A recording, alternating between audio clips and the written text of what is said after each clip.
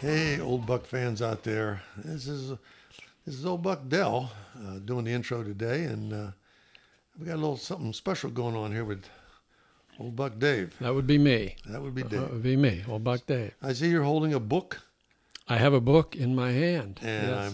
the obvious question is, what's it about? What are you going to do? What's happening there?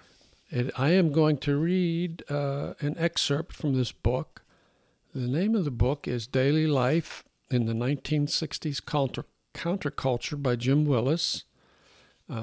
This is one of those episodes where you love us or hate us, so No, we'll see how it goes. I don't mind when you read it. We'll see how it goes. I mean, you're basically just reading it to me, right, Dave? I'm reading it to you. And everybody else is lucky All right. enough to hear the story. Yeah, so this fella, Jim Willis, he was born in March of 1946, so he's one of us. He's a buck. Okay, He's an a old buck, 46er, yeah, first year of the baby boomers. This book came out in 2019. Willis is a journalist, professor emeritus at Azusa Pacific University in California. And he's taught some classes, and I think he's used this book in some classes. So basically, the book is his reflection on life in the 60s, as he experienced it, and as other people experienced it. He's collected a bucket full of essays from several people around that age group, and he weaves these into the book. So this is the second book in a series. I think he was going to write one more on this. So it's a short story. It's just a Well, excerpt from the book or just a short story? These are essays. This is all nonfiction. Oh, okay. Okay, this is all real stuff. No made up stories. And so if this is of interest, What made you pick that up? How did you get a line on that? I'm a baby boomer like you, and I like this fella. Yeah. And I thought it was an interesting collection of essays. And if people are liking this, there's a lot of essays on a lot of different topics dealing with growing up and being a... So it's the content that you found most interesting that you wanted to read about, Yeah. or is it the way he wrote it? I mean, because you write some stuff. Well, man. he's done a nice job of putting it all together and weaving it all together into different topics. Let me see here. So this essay's about how long? But it's probably 7 minutes. 10 minutes, maybe 10 minutes. This I particular have one. no place else to go, and So, I'd like to just hear for example, looking at the contents, he's talking about politics, intellectual life, domestic life, religious life, military life, role of drugs, economics, music, et cetera, movies.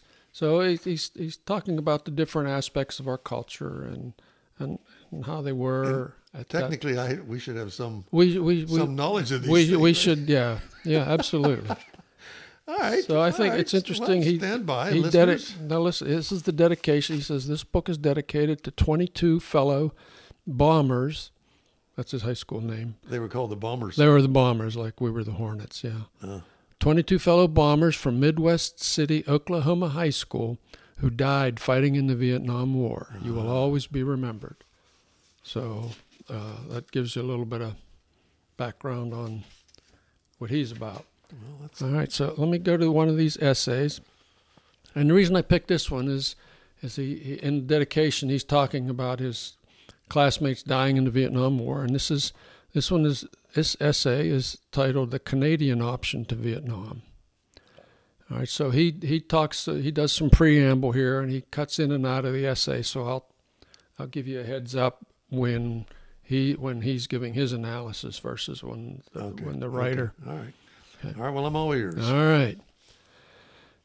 An alternative for young men in the 1960s who wished to avoid the military draft and fight in a war they couldn't endorse was to move to Canada. Many weighed this decision carefully, with some choosing to go. The government estimates some 100,000 young American men made this move to avoid the draft. Those who did go were not able to return without fear of prosecution until the presidency of Jimmy Carter, when a pardon was granted in 1977 for those men who had evaded the draft by moving to Canada. Here is the story of one man who wondered if he should take the Canadian option in the mid-1960s. Now, this is the beginning of the essay. I'd put a lot of thought into military service long before it was time to sign up for the draft when I turned 18 in 1964. All that thinking led me to the conclusion that it wasn't for me. Not because I had some deep-rooted opposition to all wars, if I'm being honest, but simply that it wasn't in my strategic plan. I couldn't see putting my life on the sidelines for 2 years while I got the chance to build character, marching in formation and sweeping out barracks, or whatever other plans the Army might have for me. Then there was this Vietnam thing slowly heating up, which clinched my decision. The whole thing made no sense to me. The French had been there forever and finally threw in the towel. Wasn't this just a civil war in some tiny Asian country a half world away? No, this is now back to Willis, he says. As the writer points out, it wasn't only a young man's opposition to the Vietnam War that made some consider leaving the country to avoid the draft.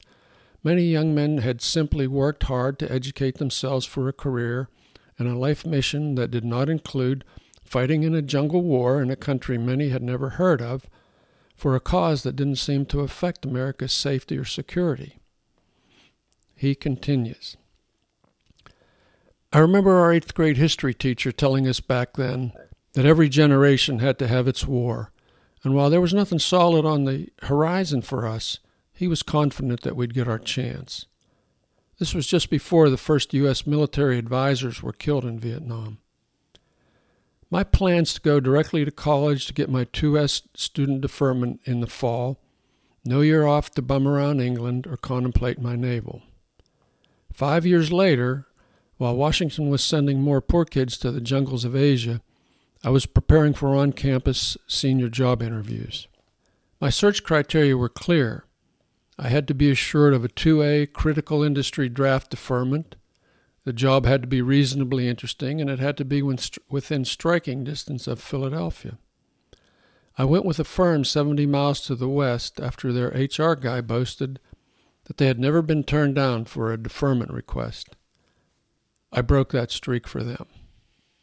Shortly, I got a letter from my draft board back in the Pittsburgh area stating that I was to be reclassified 1A, available for military service pending a physical exam.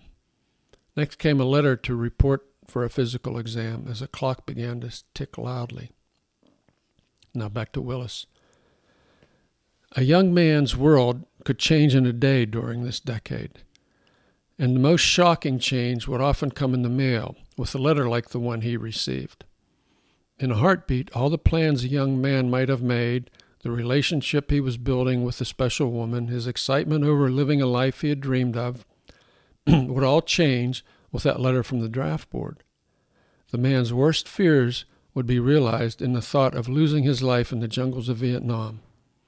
It was more than enough to cause men like him to consider his options. Here's what he did. I hooked up with an anti-war group in Philadelphia to see what options I had. With no obvious, not obvious to me, physical or mental flaws, my options were limited. I declined to establish conscientious objector status on principle, and also took the reserves off the table. My opposition to the war had perhaps grown stronger than my armyless strategic plan, or maybe it was my nightmares about dying in a faraway jungle for a cause I didn't believe in, but I began to take a hard look at the land up north. I bought a few months by switching draft boards, but the notice to take my physical eventually came, and a few weeks later, the mailman told me I had passed the physical and was deemed ready to serve. A steel company just across the border in Hamilton, Ontario, had openings for engineers, and I decided I would head that way if I got a draft notice. Next came tearful letters and phone calls with my parents. My dad, a World War II vet, said he'd support my decision if it came down to that. Looking back, it was probably naive of me to think that I could walk into a steel mill in Canada and be offered a job on the spot. Maybe I'd have driven a cab instead. Who knew where a draft dodger would end up? Now this is back to Willis. But as he realized, it wasn't that easy to justify the kind of break with all he had known in life. Wanting to go to Canada and actually doing it were two different things. He was facing a moment of truth as the pressure increased. Then, just as it had when he got the letter from the draft board, his life would change again in another heartbeat. This is back to the writer. On December 1, 1969, the government held a nationwide draft lottery in an effort to make the system fairer for all. Each of the 366 birth dates was given a number, and I listened in my car radio to KYW as they were pulled out of the cage one by one. The expectation was that anyone below 130 to 150 would be drafted. I drew 351. It was at last over for me, but was it really? All those years later, I still think about it and even write about it. Do I ever worry that my personal battle caused somebody else to take my place, perhaps coming home damaged or in a box? Absolutely, to this day. Were my motives all righteous and pure, with me standing up for exactly what I believed in at all times? Probably not. Yes, I had my convictions, but I gamed the system and won. Did I ever disrespect anybody who was drafted or enlisted then or now? Absolutely not. I visited Normandy a few years ago and was fortunate enough to shake hands with a World War II vet at one of the cemeteries there. It was a deeply moving experience for me. We all have to make up our own decisions based on the information and options we have at hand. Would I have gone to Canada if it had come to that? I'm reasonably certain the answer is yes. Where would I be today as a result? I wish I knew. That's as black and white as I can get on this one. Very interesting. So I thought that was interesting, as in that it's a little Vietnam story from the other side. So he never did go to Canada. He didn't have to go to Canada. He didn't have to go to Canada because he got a high draft number. Yeah. So there's no fault, no recrimination to him. He didn't actually dodge the draft. He didn't dodge the draft. This is just a mental didn't break any laws. Over how he might have to do that. But yeah, just it's interesting the anguish that he had to go through here throughout the whole process. I had a professor. No, he wasn't a professor, but he was. I think he was an athletic director, and he said, "Don't worry, they'll have a war for you." And we pretty much provided that with every generation. Every generation gets its chance. Yeah, there's always something where we get involved in, and a number of people lose their lives. And then I had a Japanese professor that said we should not be in that war. It's a civil war. I, of course, had signed up. I think I told you the story. I could shoot a .22, so I said, sign me up. On the application, it said, do you think you have anything that would disqualify you? And I said, no. But wait a minute. And then you might have. They went on down a list and says, have you ever been in a hospital? Or asked a few more questions. And it came to the point of any body parts have ever been removed. And I wrote, oops, yes, but so what? I'm perfectly normal. Only one big one. Yeah. Yeah, and then they wrote back and said, no, you don't qualify. Okay, all right. So we wouldn't take it. So you had a medical deferment. They just said we don't want you. Yeah. Didn't have to even go to any kind of any other further than that. They could see the 18-inch scar wrapped around my side, so that was the answer to that.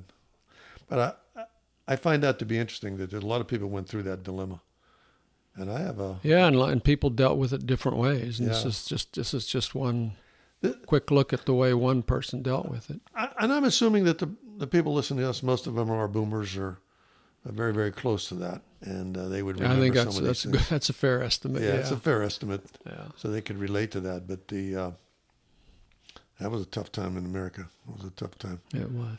Have you ever been to the Vietnam Wall down in D.C.? I have. It's very touching experience. It's one of the few monuments that brought me to tears. Yeah, me too. Brought me to tears. And usually, the picture of a tank or something, didn't do it, but that one did. That one did. Yeah. You can walk around there and not see that. Because it's level with the ground and you get down there close, yeah. And then you look at that and you see those names on there. So, And you see people stenciling the names of their friends.